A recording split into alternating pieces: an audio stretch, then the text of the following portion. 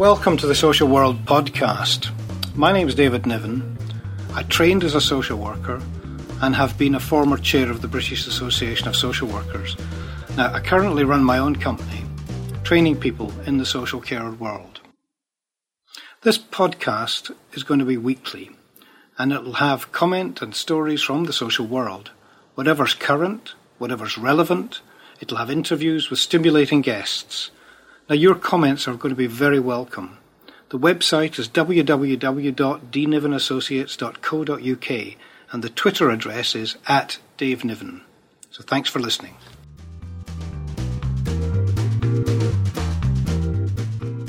Well, here we are at podcast 2, and I just thought I'd tell you what's on the menu today. Well, we're starting off having a look at the implications of the new proposals to manage sex offenders. And I'd just like to have a look back at work that I've been involved with over the years and have a look at what they're proposing now and just see if it's going to be effective or not. Then I've got an interview with Jenny Randall. Now, Jenny is one of our associate trainers. She trains social workers and others in working with young people who are looked after. But it goes way back with Jenny, and fantastically she's just been nominated and shortlisted for the Social Worker of the Year Awards in the Lifetime Achievement category, and we'll find out at the end of November how she's got on. So that's a really good interview with Jenny, just looking back over the years, the changes, the good, the bad, and talking about her book that will be coming out soon. And then finally, just a segment I put in that followed on from a blog I did not long ago about predicting the future, the massive changes that people are predicting, and therefore the massive changes that societies will have to accommodate up and down the country. So, that's today's. Hope you enjoy it.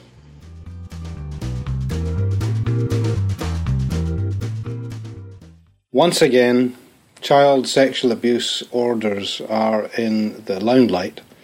Once again, the legislation to do with how we tackle sex offenders in the community, especially those against children, are being highlighted. Now, for years, we've campaigned to actually tighten things up against sex offenders, especially those travelling abroad. And in the 90s, I was part of a group of people that pushed very hard for legislation, and this group, led by Baroness Lucy Faithfull in the House of Lords, actually managed to achieve this in 1997 when the sex offenders legislation was enacted and the registration of offenders, the register was employed, and secondly, and the second half of this as well, was that extraterritorial legislation was enacted. That means that British courts could try British men for offending against children abroad if the country that they offended in didn't prosecute them themselves. Now, this was fine, and a very good thing too, because thousands of men from Britain and other Western industrialised countries were travelling abroad with impunity, it seemed, to prey on children in third world countries. And at that time, it was mainly the Pacific Rim countries that were the target areas. Now, at the moment, it's been recognised that civil court orders designed to prevent sex offenders targeting children after they are released from prison are just not fit for purpose, because experts are saying that the travelling abroad and using computers, it just wasn't being monitored and policed enough, and there just wasn't the ability to do this. And also, the orders that prevented offenders going near children into particularly prescribed areas, near schools, etc., just were failing to deliver what they intended to do. Now, I think there had been 5 prosecutions in the 1997 Act in the 13 years or 14 years that there have been in between. It was ludicrous. Other countries, America, Australia, Sweden, who had also enacted similar legislation, had been fairly vigorous in prosecuting offenders. But for some reason, Britain just lagged behind. And yet Britain's meant to have some of the most vigorous and stringent laws against sex offenders. Now, the legal test that had to be satisfied, they reckoned, was just too high. So, here we are now, in October 2013, and the police will be given greater powers to restrict the freedom of individuals that they suspect of being a potential sex offender. Now, this includes people who have never been convicted. Their use of the internet and their travel will be totally scrutinised, and they'll be prevented to travel if they feel that they have breached a sexual risk order, which is now what's coming in. And the government have said that the police would have far more reaching powers to restrict any person they judge to be a risk. But a second type of order, though for those people convicted or cautioned, is also proposed, and that's been called a sexual harm prevention order. And these would replace these previous orders we talked about before that were considered not fit for purpose. Now, over the years, I've seen all sorts of things come in. We've had Megan's Law in the States being brought in this country. We've had various things in different states in America have had different things, whether everything from restrictions on travel to chemical castration to restrictions on areas that paedophiles or convicted sex offenders could travel to, could go to. But it just hasn't really worked. There's always been flaws. In the case of Megan's Law, my understanding is that this would identify people. It would be community notification. It would identify people in the community who have been convicted of offences against children. And the community, in knowing where they were, where they lived, in theory, would actually then be able to take any steps and measures to prevent their children going near them and to monitor their actual behaviour. Now, surely it wasn't beyond the wit of the people drawing up that legislation to realise that what actually happened, which was, if you were in Town A and identified at living at House B, and everybody knew that in that community in Town A, all you had to do was get in your car and go to Town B, where you weren't known, if you wanted to attempt to offend against children. It just didn't seem to work, and the actual recidivism rates, in my understanding, weren't significantly dented. Now, the second thing about this is, especially in the UK, we had and still have, if you look at the more popular press, a real problem with how we actually would deal with something like identification in the community notification of offenders. So, for example, when convicted paedophiles were recognised at living at a particular house, and this happened down on the south coast of England, mobs would gather outside that house and effectively drive the offender out of town. Now, they might have had some short-term satisfaction about this, that they'd actually moved that person away from what they considered to be far too close a risk to their children and their community.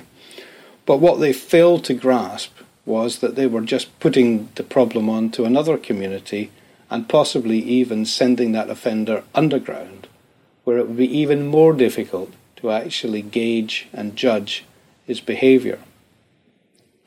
The other thing too was that the woeful ignorance of some of the population was demonstrated at this event as well, on two counts to my view. Firstly, a lot of people took their young children along who held up placards saying, pedo go home or get out of our town. And they actually involved children in these confrontational, violent events. Now, nothing to do with the particular subject matter, but the actual behaviour that they encouraged these children to participate in just doesn't bode well for how they behave as adults in future life and how they are demonstrated to about what you do in situations like this and how you actually go about confronting people.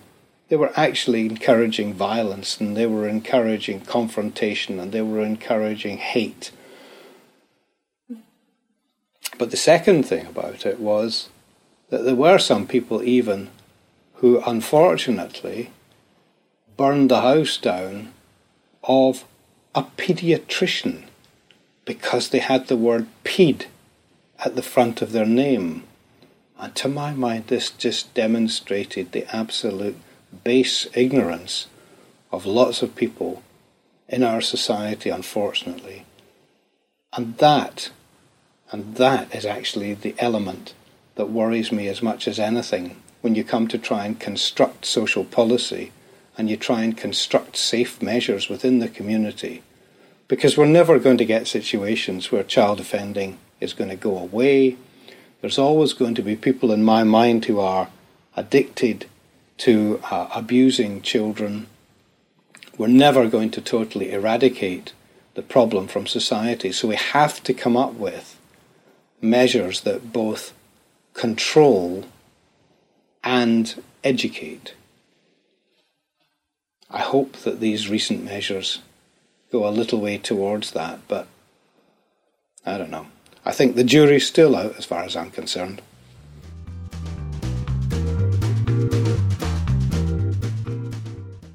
I'd like to introduce Jenny Randall. Jenny is one of our best associates, and Jenny trains people in working with looked after children, which has been a huge part of her working life.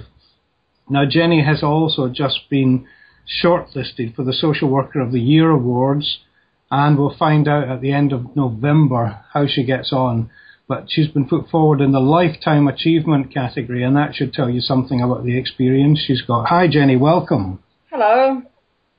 I want just to start, if you could, by talking a little bit about what things were like when you first began social work, when you first began working with children in care.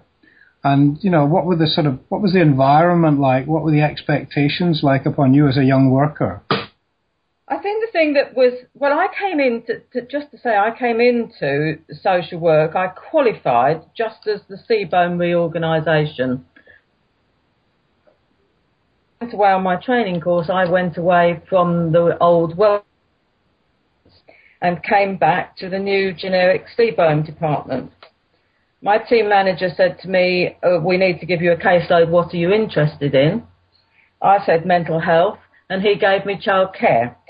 And the rest is history. I think the thing to say about that, though, that was very different, was although I say I had a childcare caseload, and that indeed was the focus of the work, I had the whole family.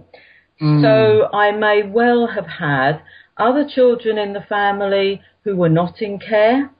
They may well have had an elderly relative or a member of the family who had mental health problems. So we were the family's social worker. And that is really very different to being a looked after children or corporate parenting social worker in the current department.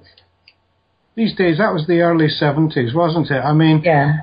You were considered to be a kind of a Jill of all trades, as they said in these days, wasn't it? That's what you were expected to be. Yes, absolutely. And we also, of course, did duty, which was a generic duty and included, for example, dealing with any families who'd become homeless that day.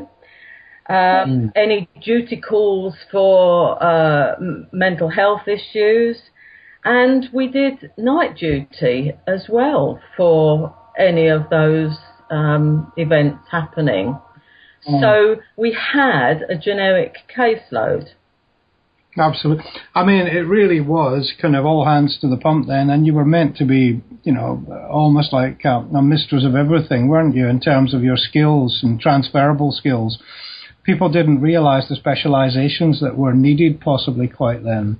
No, but I think it was a very good grounding, because even today when I'm working in a family, I'm using all of those skills, and I am working with the whole family. I think that the way we have divided specialisms, which now leads to a number of social workers working with one family, can be very difficult for, well, social workers, but more particularly for clients to deal with. It's like them going to a supermarket. It's like them going to a supermarket instead of the attention you get in a corner shop sometimes, as they have to spread themselves so thinly. Yes. But listen, one of the things that you did towards the middle, if you like, of your career, essentially, was you managed residential services, and you managed a unit that was particularly adventurous, if I could say that word, in terms of how it actually went about working with the young people, the multi-agency approach and so forth. And you're now, this is your plug, Jenny, you're now writing a book about this that should be published, well, next year, we should imagine. Well, hopefully. And so do you want to say a little bit about what was life like then, managing not just a residential establishment, but a residential establishment in Essex that effectively was at the cutting edge, you could say, of multi-agency working? Well, yes. I mean, at the time, I think just to sort of slightly set the scene, many more young people were in residential care, and some in big institutions, community homes with education. So my experience as a social worker had been of very institutionalised childcare, residential childcare. And I suppose I thought to myself I could probably do it better. And the opportunity presented itself for the Corve Lane project in Thurrock in Essex, which had been a pretty unremarkable, ordinary community children's home.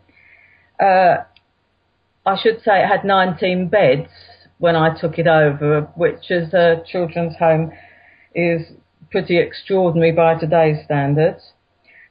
And what we did was we did two things, really. Structurally, we looked at it in a very different way. We decided that we would have, obviously, residential social workers who did the day-to-day caring, but that we would also have a team of social workers who worked with just the young people who lived with us and their families. We would also have a team of what were then called juvenile justice workers who would work with any issues relating to the juvenile justice system for the children who lived with us. We also had our own fostering officer who moved some children on into family-based care. We had a CSV coordinator who used to find work placements for the older children. Community service volunteers. Community service volunteers. Yeah. We also had a probation officer on secondment, which was unheard of in those days. So we had a whole team of people who could hold that young person while they were in placement and produce a very, very close working relationship between the individual bits of their lives. The second thing we did related to just the residential unit, and that was to try and introduce a regime that actually was as near to a home environment. Could you say that again, Jenny? What was that? Environment, in the sense that we would all, the sort of home we would all wish to bring our children up in. So it was essentially non-institutional. And we attempted to set up this regime to improve the residential care of young people. We also took a whole wide range of young people. We took in anybody who needed to be in care from the area. What age range was that? They were teenagers, but they might have come into care because they had been in the juvenile justice system. They might have come into care because they'd have been abused. The whole range. They may only need to stay 2 nights. Some stayed 3 and 4 years. So we had a whole wide range of young people living there. So it was an experiment. It was an unintended experiment. It started out because I thought things could be done better, and was, I have to say, very successful. Okay, what's the book now? I mean, what are you going to cover in that today? Who have you got involved in that? What I've done is I have contacted the young people who used to live there and some of the staff who worked there. And I'm currently engaged in interviewing all of them about their experience. There's nothing quite as powerful as first-hand experience, and that's what I'm collecting at the moment.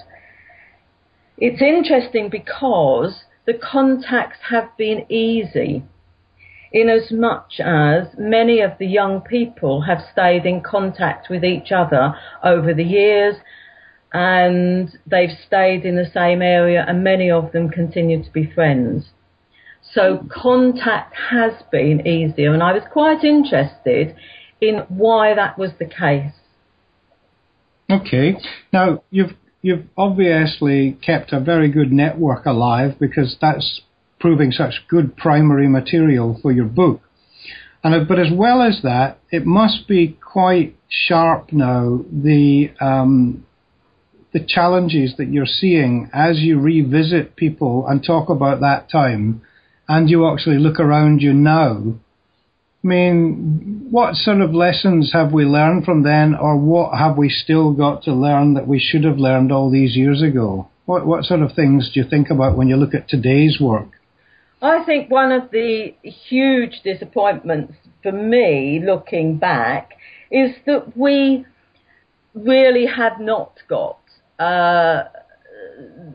the care of children in the public care system sorted very well. We persist in presenting them with a chaotic system of corporate parenting that frequently mirrors the chaos of the families and the lives that they have come from.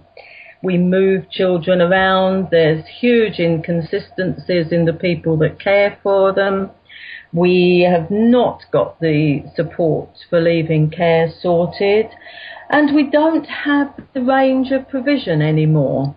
We don't have the opportunity for children to be out of family care for long periods of time, if that is what they feel that they need.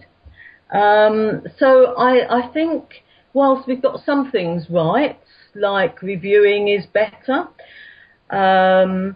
the whole Who Cares movement was wonderful in the way that it has engaged young people in their own outcomes, in looking at their own care. So some things have changed, but we haven't got it right yet by any means. Okay. Well, Jenny, we'll come back to you again when you've got the book out. We've got the title. We tell people where to buy it, and we tell people how to deal with it. I hope very much that you and your colleague will continue to deliver training for us, because I know it really goes down a treat.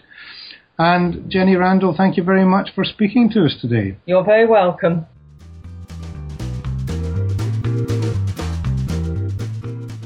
Now, this is an expansion of a blog I did recently called What's Round the Corner.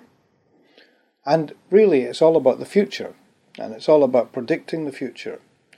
But it's not just quirky, headline-grabbing things. For me, it's the implications of these developments, these scientific advances, these social advances, and the impact it's going to have on the population. That's the most important thing, and the fascinating thing that I find to think about. So when you listen to some people who are involved in predicting the future, the social ramifications are mind-boggling. So there was a Cambridge research biogerontologist called Aubrey de Grey, who predicted a startling development in our understanding of and our response to aging. He said that in all probability there's somebody alive today who could well live till they're 1,000. Now that sounds unbelievable, but he went on to back it up with some evidence of research that's going on at the moment. And that included one of the nearest living organisms in terms of the DNA makeup to man, which is the nematode worm. And apparently they have isolated a protein in the nematode worm that actually has a direct causal link to aging. And they've managed to apparently increase the lifespan of that worm by a factor of between 3 and 5 times. And so the logical implication is that with some more research and some more work done, the possibilities of blocking the aging process in humans is that much closer. Now, I find that incredible. But if you think about that combined with the increase in replacement surgery, spare part surgery if you like, and the medical interventions to do with drugs in terms of preventing some of the more degenerative diseases, then you can possibly begin to see the aging of humans being interrupted and us living a much, much longer lifespan. 1,000 years, though, I'm not so sure about. I mean, that still boggles the mind. But it does bring up some fantastic social implications as well. Till death us do part. Marriage, eh? 900 years of marriage? Interesting to maintain relationships that long. Also the idea, some people jokingly would say, well, that would mean that your children won't leave home till they're 300, which again has quite a startling effect on what could be. And also the various other sort of issues that we would have to do with employment. Can you imagine actually being employed in the same job for hundreds and hundreds of years? And it's just, to my mind, it's just overwhelming. But that's where we're at. That's where scientific research is at. That's where technological research is at. Biotech, blimey, there's the next thing. And as soon as something's invented and hit the streets, it's obsolete. That's the speed that we're moving at. And therefore, that's the speed that we've got to take the population with us at. Because, quite frankly, you can't have situations in which huge changes are developed and the population is light years behind. It would make for such an imbalanced society, and again, and this is where I would be particularly concerned, it would actually make for a wider gap between the haves and the have-nots, the rich and the poor. And again, it would just stretch that line to the limit, and all the problems that that brings with it, all the tensions, all the confrontation, all the envy, and all the distasteful social uprising that would cause is just, I'm not sure if it's worth it, to be honest. If you also put on top of that the issue about feeding the world, and how at the moment consumption is increasing by a factor of 3, whereas production is only increasing by a factor of 2. Well, you can do the mathematics and the arithmetic for yourselves. Officially, the number of people suffering from acute hunger has apparently grown to between 900 and 1,000 million in the world today. And as countries such as China and India, those with the mega populations, as they develop their per capita consumption to match other industrialized countries, then we really are heading for a tipping point. Now, I've heard of expressions before. You say, well, how are we going to deal with this? You just can't magic up. Apparently, in farming, I'm told that you take an average acre of farmland and it's got something like a 70% yield to it in terms of various different crops will have different yields, but on average about a 70% yield.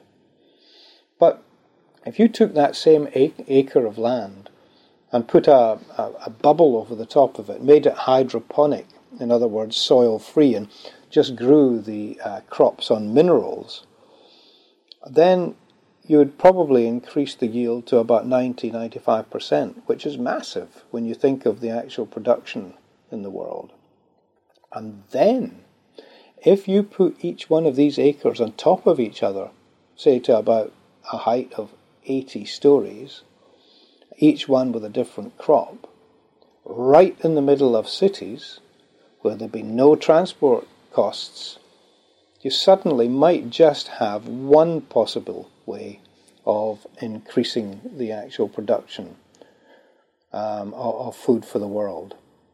Secondly, there's another point about meat, and recently it has been proved, although it was terribly expensive, but it started growing meat in a test tube. I think there was that sort of thing that was saying the $25,000 hamburger that was created as a result of it, but that is in fact just the beginning. The technology's here, and very soon I really suspect that we're going to be growing, or if that's the right word, meat in huge quantities in the laboratories. So you really have got to actually think that there are some solutions out there, but to get rid of that gap, the fact of consumption 3 times, production 2 times, that is massive in terms of the world's population. So we can't help but feel, I think, great concern for generations to come, what they're going to have to contend with. If we think we've got difficulties now with the growing population on the planet and the massive social upheaval that deprivation will continue to actually produce, future generations have got real headaches on their hands.